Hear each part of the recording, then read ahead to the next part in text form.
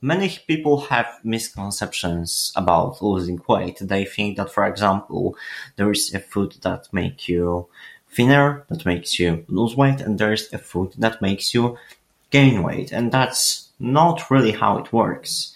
Losing weight, it's mainly about calories.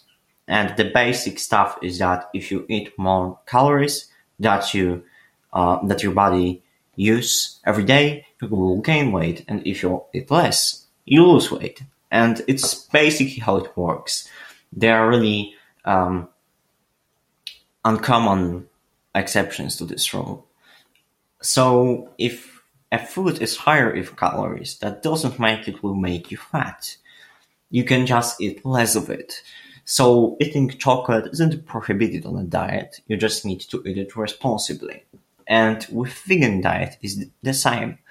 Some foods that you can eat on vegan diet are um, less dense in calories, and that's a fact. But there are many foods which people maybe that are in vegan diet don't see that are really high in calories, like nuts, oils, like processed soy, tofu. Those are just things that are higher than usual in calories or the same as things on a normal diet. So veganism isn't a way to lose weight automatically.